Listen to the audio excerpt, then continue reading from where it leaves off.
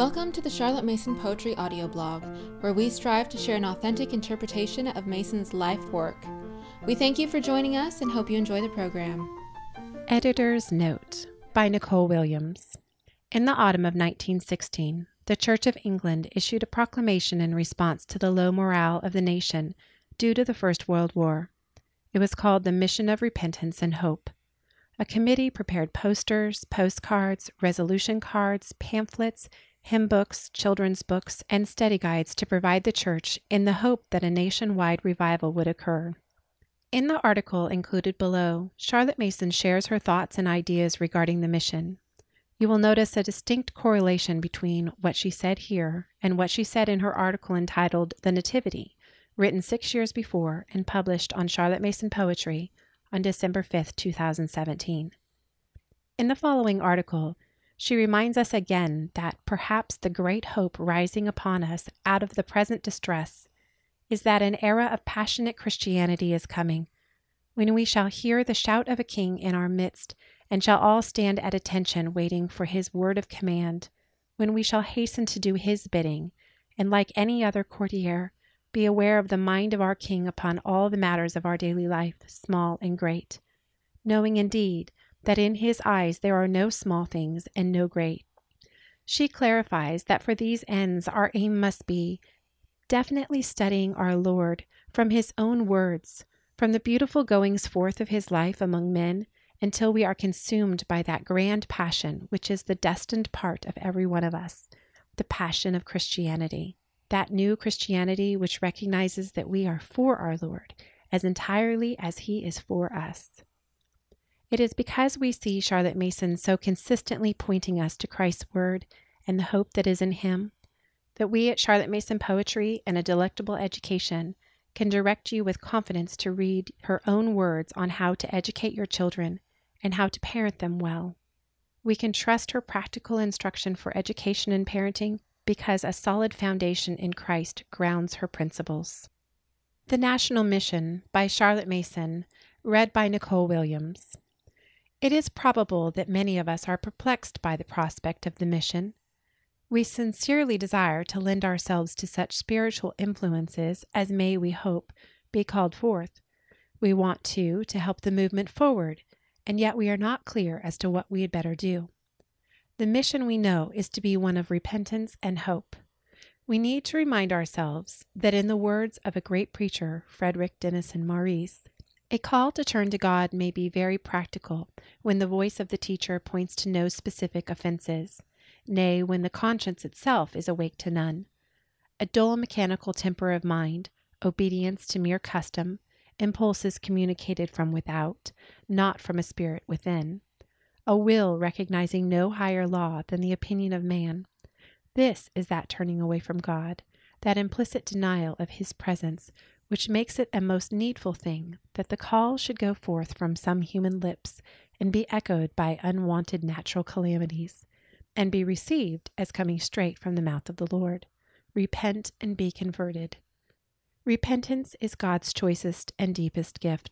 Repentance for our habitual dreariness and coldness, for that shallowness of heart which overtakes us, where we are surrounded with the tokens of his presence, where we are partakers of the ordinances of his grace, which those very privileges seem to produce in us from which troubles, individual and national, cannot of themselves deliver us. Divines may have infinite refinements about the mode, degrees, and effect of repentance. That one phrase of Scripture, turn to God, contains, I think, all that we can say of it. We shall find it easier to think of repentance as God's choicest, deepest gift, a substantial gift, to use a figure, as real as sunshine, happy homes, good crops, indeed more real than any of these outside things, if we use that tremendous key to the Lord's Prayer, which I have already asked you to consider, the first word, our. Let us merge our sins of coldness and deadness in the general flood of transgression. Let us humble ourselves for the sin of our people, as for our own, and pray forgive us our sins.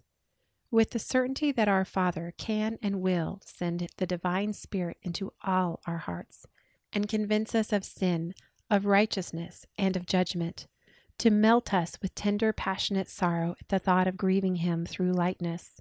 According to our faith shall it be done unto us, and never surely could faith have been more possible to any generation than this. For have we not seen in our very midst outpourings of the spirit of loyalty, devotion, self-sacrifice, even unto death, upon millions of our number, who were not long ago men like ourselves, indolent, indifferent, and self-pleasing? Let us realize that every good and perfect gift cometh from above, and that the splendid qualities shown by our men are directly and immediately the gift of God. And then we shall have faith to demand, as children who have certain rights, that even the choicest and deepest gift of repentance shall be poured out upon us in our thousands, and that we shall all with one accord turn to God, who is our Father. The power to regard the things of the Spirit as real, if not tangible, as more real than if they were tangible, will help us to envisage the second of those choicest and deepest gifts for which we wait upon God by means of the coming mission. Among the delightful titles of God enumerated in the 15th of Romans, not one is more satisfying and sustaining than the God of hope. In our hours of anxiety and distress, there is always close at hand, nearer to us than breathing, closer than hands and feet, the God of hope, in readiness for his children's demands, and no sorrowful soul ever cried for hope but that the answer was sensible and immediate. It is a great thing to know that in our distress, the alleviation that we really want is hope. Other comforts may come or may not, but when we are filled with hope from the divine treasury, we wait with patience for external solaces. Our hearts are going out with very great tenderness and pity towards our broken men and bereaved families. We feel that they and we shall be in need of some more lasting and sustaining uplift than the joys of victory and peace, should these be ours, are able to afford. So we call upon our Father to fill us with the hope of whatsoever things are pure, honest, and of good report, that if there be any virtue, if there be any praise, we may think on these things. And we who have already seen our King pour out upon us such amazing spiritual treasures, shall we not also wait upon him for his gift of hope, that we may with patience wait and with diligence work for the coming of the kingdom of God? But after all, repentance and hope are impersonal. They are abstractions towards which our hearts do not go out. These things are serviceable to us in the Christian life, but we are made on too large a pattern to put supreme value upon things of the flesh or of the spirit which are merely serviceable. We want more. We want the touch of person with person, the joy of service, the passion of discipleship. Like our men at the front, we want God. And because no man has seen God at any time, we want to see him in the face of Jesus Christ, who came to reveal the Father to us. It is a little sad that we only of the three great churches have ceased to name ourselves Christians as the ultimate fact of our religion. No doubt that is only the omission of profession, and is a reaction against overmuch profession. I have seen Jesus only written over an order for the grocer, and the natural man rises in protest against such a way of making use of the name of our Lord and Savior and all that it implies. That is, that Christ is for our uses. By him we are saved, provided for, blessed, guided, guarded, prospered, as if the sole concern of the divine King were to look after the small affairs of each one of us who calls himself a Christian. All that is blessedly true, no doubt, but it is true only when we receive the converse truth, that we are his. And perhaps the great hope rising upon us out of the present distress is that an era of passionate Christianity is coming, when we shall hear the shout of a king in our midst, and shall all stand at attention waiting his word of command, when we shall hasten to do his bidding, and, like any other courtiers, be aware of the mind of our King upon all the matters of our daily life, small and great, knowing indeed that in his eyes there are no small things and no great. We recollect how Rabbi Ben Ezra discovered in Lazarus, who had been in the light of the King, a new scale of values. Important things became of no matter to him. while small things like the gesture of a child, the passing of a mule with gourds, and "he will gaze rapt." Perhaps by no sign shall we more readily discover the presence of the King in our midst than by that of changed values, the power to discern the things that matter. We all pray, "Thy kingdom come," and are ready and willing for the coming of the King in power, but we choose to remain passive, to wait for something to happen to us, some strong emotion to change us. It is, in fact, to religious emotion that we look for a revival, the revival that wise and foolish alike perceive to be immediately necessary. Even this comes to us from time to time and opens to us the meaning of repentance and the fulfillment of hope. The remembrances of offenses committed against God becomes indeed grievous unto us, an intolerable burden, and how glad is the reprieve when our sins and our iniquities he will remember no more.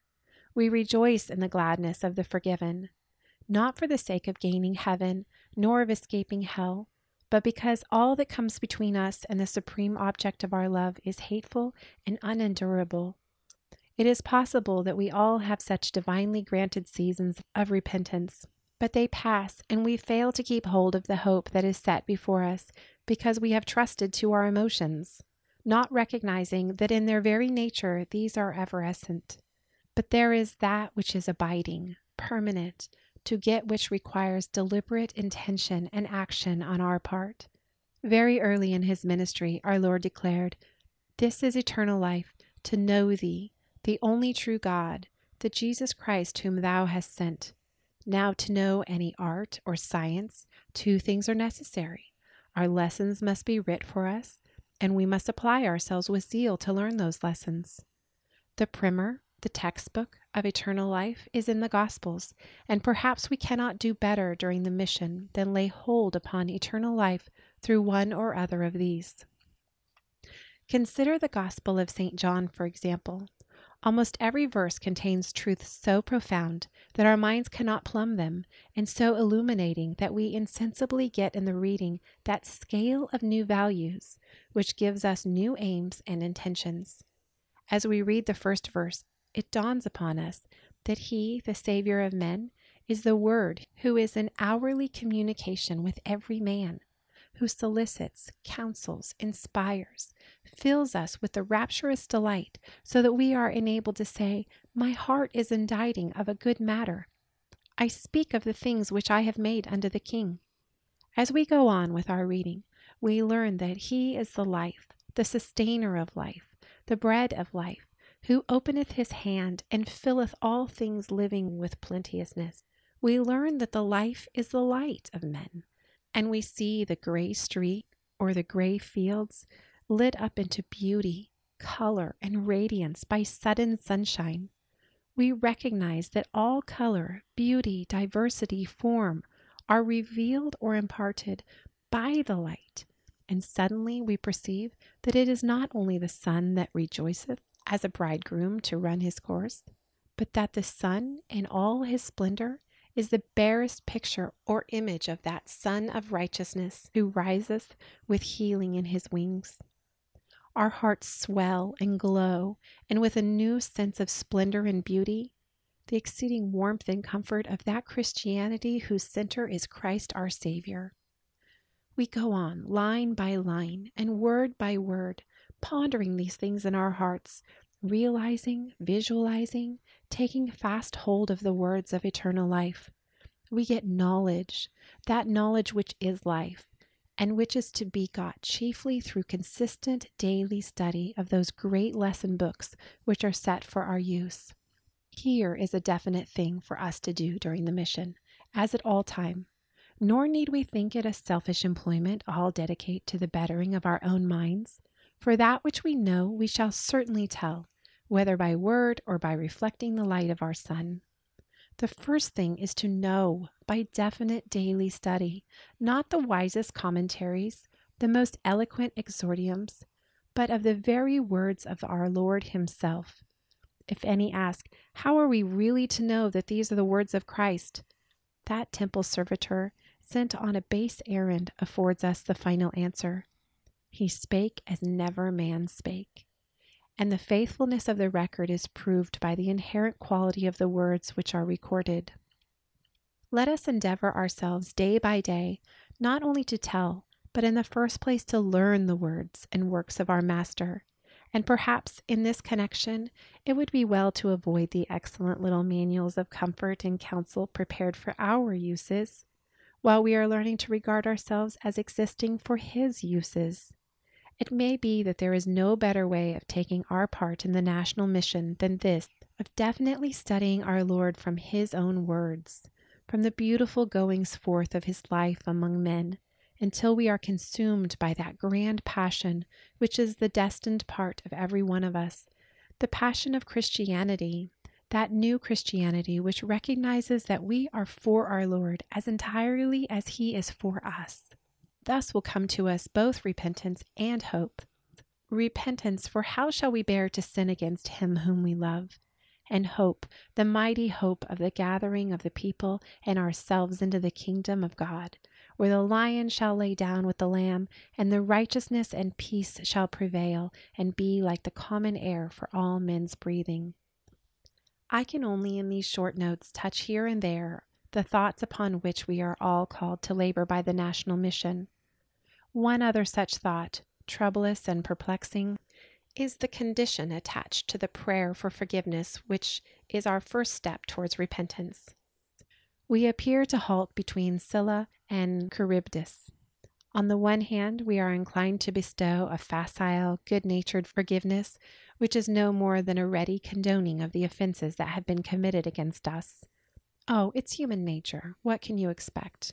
I dare say I should have done the same in his place. He's bad enough, but who am I to judge? With such phrases as these, we prepare to meet the great duty that lies before us towards the enemy who has inflicted wrongs, not only upon ourselves, but against the rights of nations. More, are we not secretly envious of the temper which has bred and fostered the criminal action it is our part to forgive? We call this dogged temper efficiency, and would willingly do our best to promote it in our schools, manufactories, and general administration, as if we might sow the seed without expectation of the fruit. On the other hand, we may not steer clear of the Scylla of easy tolerance to make for the Charybdis of vindictive hate and retaliation. An eye for an eye is not Christian doctrine. We are not allowed to do to others as they have done to us, but as we would have them do to us. We rejoice in the Christian burial of the crew of the Zeppelin, and the friendly treatment that German prisoners received at our hands, and every sign which proves that we are living under the divine law and forgiving those who trespass against us. At the same time, forgiveness is costly. Christ Himself is able to forgive us because He died for us. We may not offer a light forgiveness, which is only an excuse for following in our own practice those sins which we condone in others. Perhaps we shall arrive at the sincerity of feeling out of which a just forgiveness should come, by refusing to take our own selves as our standard, and referring our feeling and our action to the perfect law of God. We may not tolerate that which He condemns. Any action which causes righteous anger in good men is, we may believe, an offense to our God also, and such action we are not allowed to condone. Yet we must forgive all manner of trespass committed against us, as we hope to be forgiven, and must forgive cordially and kindly with no trace of haughty aloofness. We have great need to pray for guidance in this matter. It is easy to say, forgive the sinner, but hate the sin. But for the time being, the sinner and the sin are one thing and not two, and it is only through the Spirit of God that we can yield that forgiveness which implies a constant and difficult act of discrimination on our part, a free yielding of our love to the offender, and yet no, even momentary making light of the offense. The power of forgiveness also is one of the choicest and most precious gifts of God, to be sought for as a gift through the cleansing of our own hearts and by supplication for our offending brother. What if through the war we are being promoted to a higher class in that divine school which is the blessed company of all faithful people? And what if the higher class implies more strenuous tasks? If it is written, Forgive us our trespasses as we forgive them that trespass against us. It is implied that our forgiveness shall be like that of our Father in heaven, a forgiveness which does not condone, but, for the dear sake of the offender, exacts, at any rate, such penalties as shall make him aware that he has sinned and turn him also to repentance. If you have enjoyed this episode, please leave us a rating or a review on iTunes. Thank you for listening to the Charlotte Mason Poetry audio blog. We hope you enjoyed the program.